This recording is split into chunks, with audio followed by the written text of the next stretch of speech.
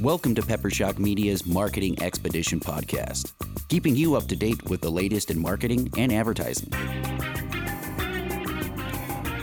Now here's your host, Ray Allen. Welcome to the Marketing Expedition series. I'm Ray Allen, President and CEO of Pepper Shock Media, also a Chief Marketing Officer for Hire. And today I'm sitting down with Shelly Gartman, or otherwise known as Shelly G. Shelly, tell us a little bit about who you are and what you do for a living. So I'm the CEO of Women Ignite International, and we do conferences and networking events, masterminding, and then I'm also a speaker. And I love to go in and do keynotes or consulting with businesses and nonprofits about things like culture and branding and team building, those kind of things. Excellent. And we had Shelly come with our team and go over Strength Finders and learn about the strengths of each of us. And you kind of shared some stories, and I learned that I have command and woo and all kinds of fun things. Let's talk a little bit about the Strength Finders and why the importance of knowing how your team can work together. What is it that you like to share with people when you work with them about their with their teams?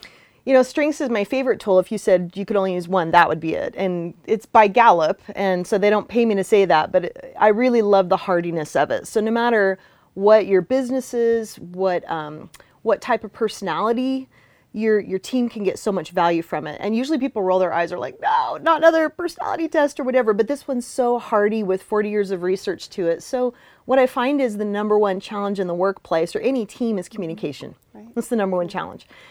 Big or small, nonprofit or for-profit. And so as we learn our differences, how we're wired, how we approach things, and the fact that it's not as much right or wrong, it's just that you're going to do it really different than me and see it different than me. And how can we then pull up those superpowers, those strengths, work together and honor each other's strengths, but also honor our own? And that's easier said than done. But with that education piece and that awareness piece, people can really play with that, have fun with it, and learn how to not just tolerate each other, but really integrate with each other and maximize results. Right, because there's some people who are futuristic in thinking, some people that are, there's, like you said, there's what, 40, 30 different? Yeah, there's 34 strengths, and they give them to you in order of how you lean into them or use them. Okay. And by utilizing and knowing what the other people's strengths are, then it just makes your team stronger altogether. Correct. And having healthy teams, we know, have healthy employees create healthy clients, creates a healthy brand. Yes. And so utilizing those tools help in building the teams. So tell me about some of the things that you've done across the world when you go and work with companies.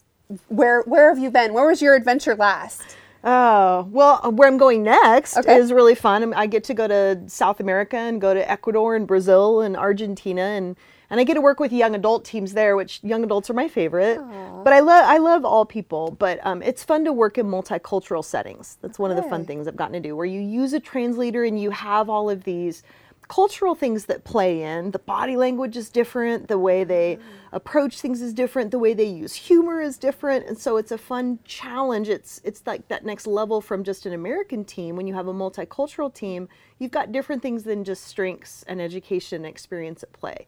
You have cultural dynamics that feed in. So it's really fun to then help teams, again, figure out what are our strengths, what are our challenging spots, how do we work through those so that we can stay on task.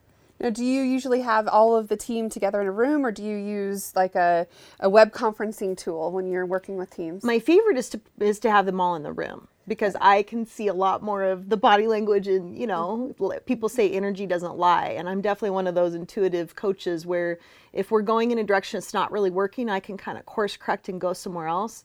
But I have learned, that being said, that Zoom, Skype, Google, I've been surprised at how well that does work. I didn't think it would at first, but my favorite is to be live and in the room. Yeah, we just subscribed to Zoom and paid for it because we want something reliable. And so far, it's been treating us pretty well. Yes, is that your favorite, or which one do you use? That's the one I use the most when I'm doing the online stuff. And we are going more online, right? We can maximize our time so much more by utilizing the online tools. But I was resistant to it at first, I have to admit. I was like, it's not going to work as good. Yeah. And then I saw it worked pretty well. So I've been surprised. And you've been doing some Facebook Lives, too. I see every once in a while. Correct. I get to hear. And Jenny Q is tell me a little bit about what's going on there with what you have together. So we have a show called the Ignite Your Life Show, and we focus a lot on both professional development and personal growth because we feel like it's truly connected. We're a human everywhere we go, and so as we develop ourselves personally, we can bring that into our cause or our business.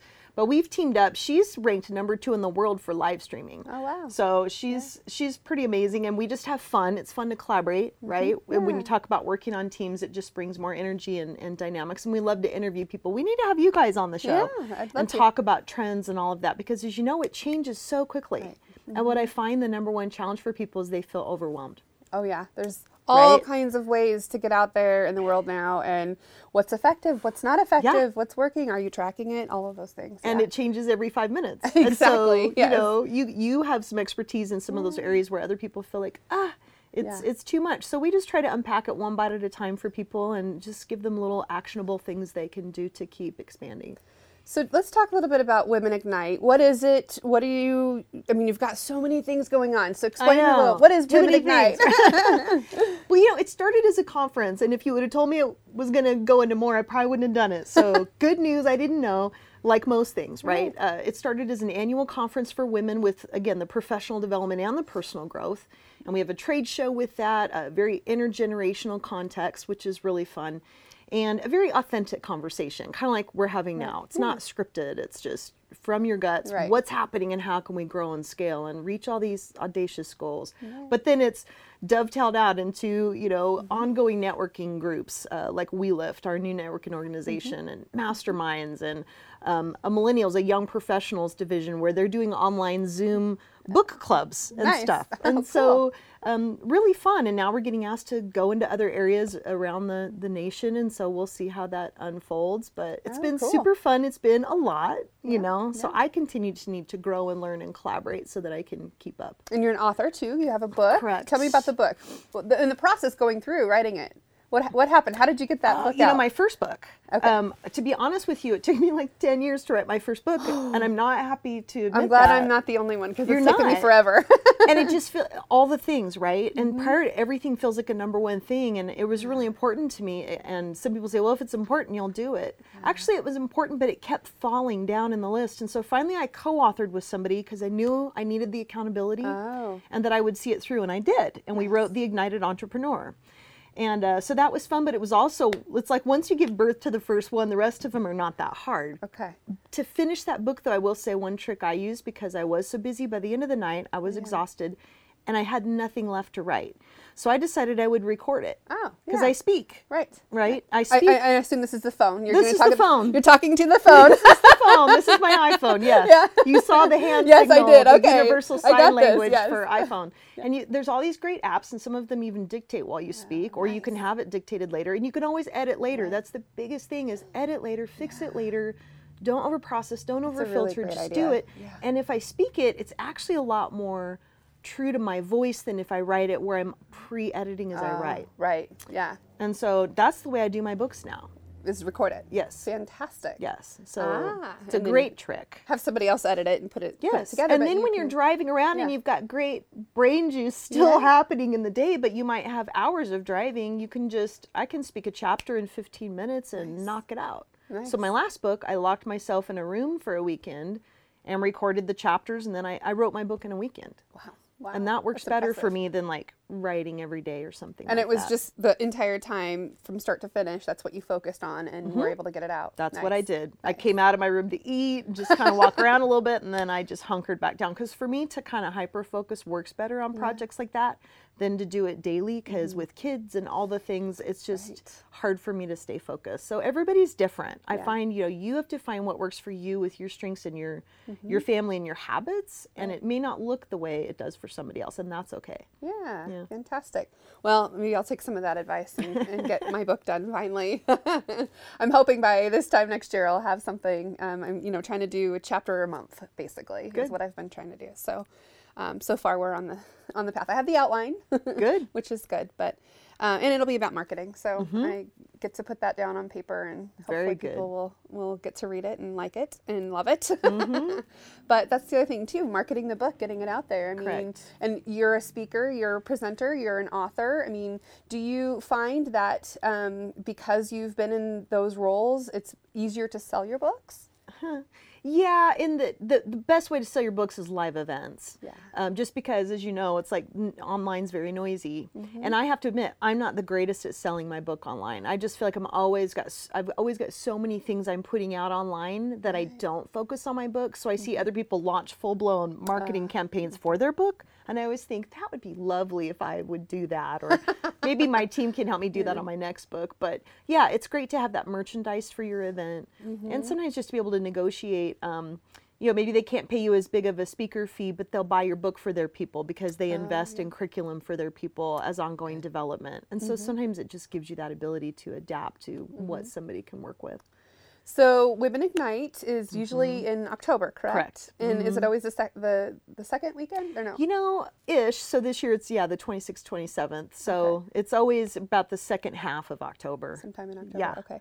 And what's the website? Women Ignite? International.com. WomenIgniteInternational.com. Okay. Well, we'll get that out there so that people can check it out and come see it. What do they expect if they've never been to a Women Ignite conference? What do I expect? So funny. I was talking with I had lunch with ICCU yesterday. We were talking, they were one of our sponsors, and they were saying it's so hard to articulate it unless you've been to the room. And so we just have a lot of speakers, usually around 16 speakers, mostly women, but a couple of men. We love men, and we want to invite them into this equality conversation and this growth collaborative conversation because it's all of us together. Right.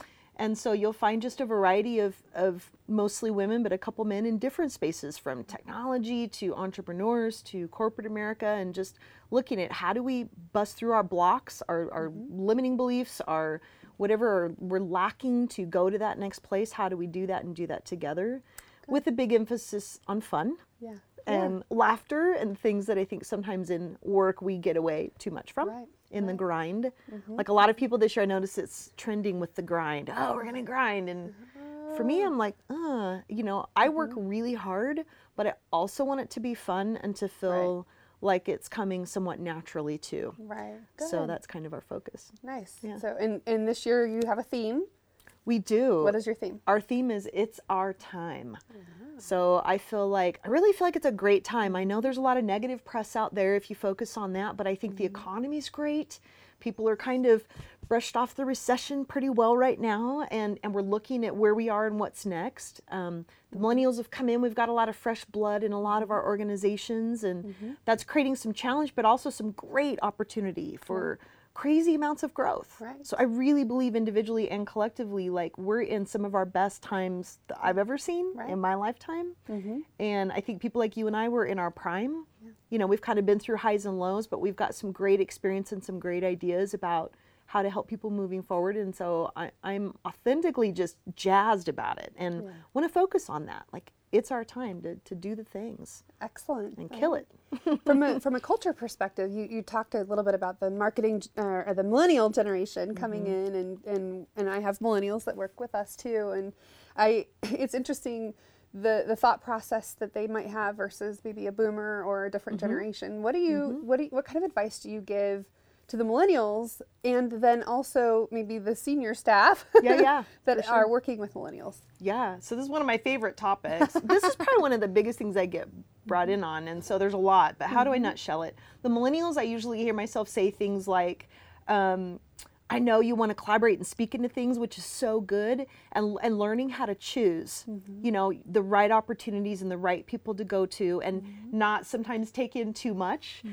Don't go into your CEO and tell them the top 40 things you think they're doing wrong or that you would do different, because you're actually not the CEO. Someday you probably will be, but in this moment, if you feel really passionate about something, work it through with a journal, work it through with friends. Don't just go in and be careful and intentional about it. And if you're going to a senior, somebody more of a boomer, look at how you're dressed, look at your languaging, because it's actually a cultural difference, kind of like North America, South America. Right. We dress different, we talk different. It's not as much right or wrong, but it's very different. So if I'm going to talk to you and you're, 65 or older, I may want to be careful with my languaging and the way I present myself so that you can receive what I'm saying. And vice versa. When the boomers are working with the millennials, I try to have them focus on what are the net results. So boomers will look at millennials and go, why are they always carrying their cell phone around? And why are they looking at text messages? And again, it's just very different because millennials were raised on Google instead of breast milk, right? Like it's a very different. But how are they performing? At the end of the day, are the projects getting done? Is the culture good? Are they happy? Are they making your clients happy? What's the net deliverable? And focusing more on that instead of kind of how it looks. And again, those cultural differences. And again, languaging, accepting the fact that they are going to approach it differently, but looking at the strengths that those generations bring. Because the generations also have different strengths that they bring to the table, which make a team so strong when we can collaborate. So one of the things that always comes up with millennials is that, they don't stick around at a job, that job loyalty is dead. What kind of advice do you give a millennial? I mean, it seems like sometimes, we have them for about 2 years, and then, they want to move on or move up. And, so I'm curious, is it just the norm and we should accept that that's what's going to happen with our millennials, that they want to stick around for 2 years? Or do we do things to try to continue to attract and retain them? I think both and. Yeah. I think when I was a young adult, I didn't stay at the places I started at forever either, because you get in and you learn who you are and what you like and don't like. And sometimes you learn enough to realize you might be better suited somewhere else, or the company might outgrow you. I think sometimes people don't hire well either. They don't look at strengths. They hire a cool human, but maybe that human isn't a great fit for the job description, or maybe the job evolves and it's not a fit. Millennials also love to cross-train. They really, really do.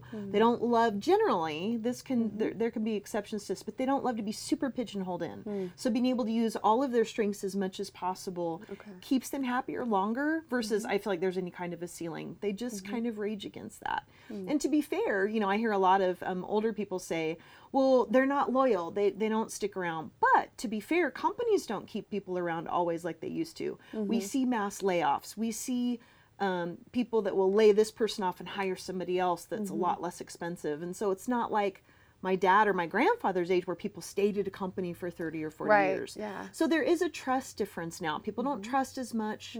They do move on more. I think that's a little bit cultural. Yeah. But I think we can, have less attrition with good cultures, with creating some collaborative opportunities. Not always, but some. Yeah. Getting the feedback, listening to it, taking what we can. And just having that open communication and letting them cross-train, you'll keep them longer. And hiring right at the beginning. Right. Because everybody's on that honeymoon at the first. It's like, I like you, you like me, but is it a fit? Right. That will solve a lot of long-term problems. Good. Yeah. Good. And it's not to say that we've lost all of them. Some of them have gone back to school or, those types of things. Which is normal for their age, right? And I find myself wanting to root them on, to make that happen so that they can continue to go and do more and more. So, well, I think unless there's anything else that you would like to cover about culture and branding, we can wrap this up. But I think it's always nice to get to talk to other CEO and commanding women, right? That's part of yours, and Woo too. I think we have similar strengths. But anyway, so thank you so much for joining us and listening to this, and we'll see you next time. Thanks for listening to the Marketing Expedition Podcast. Find more online at peppershock.com.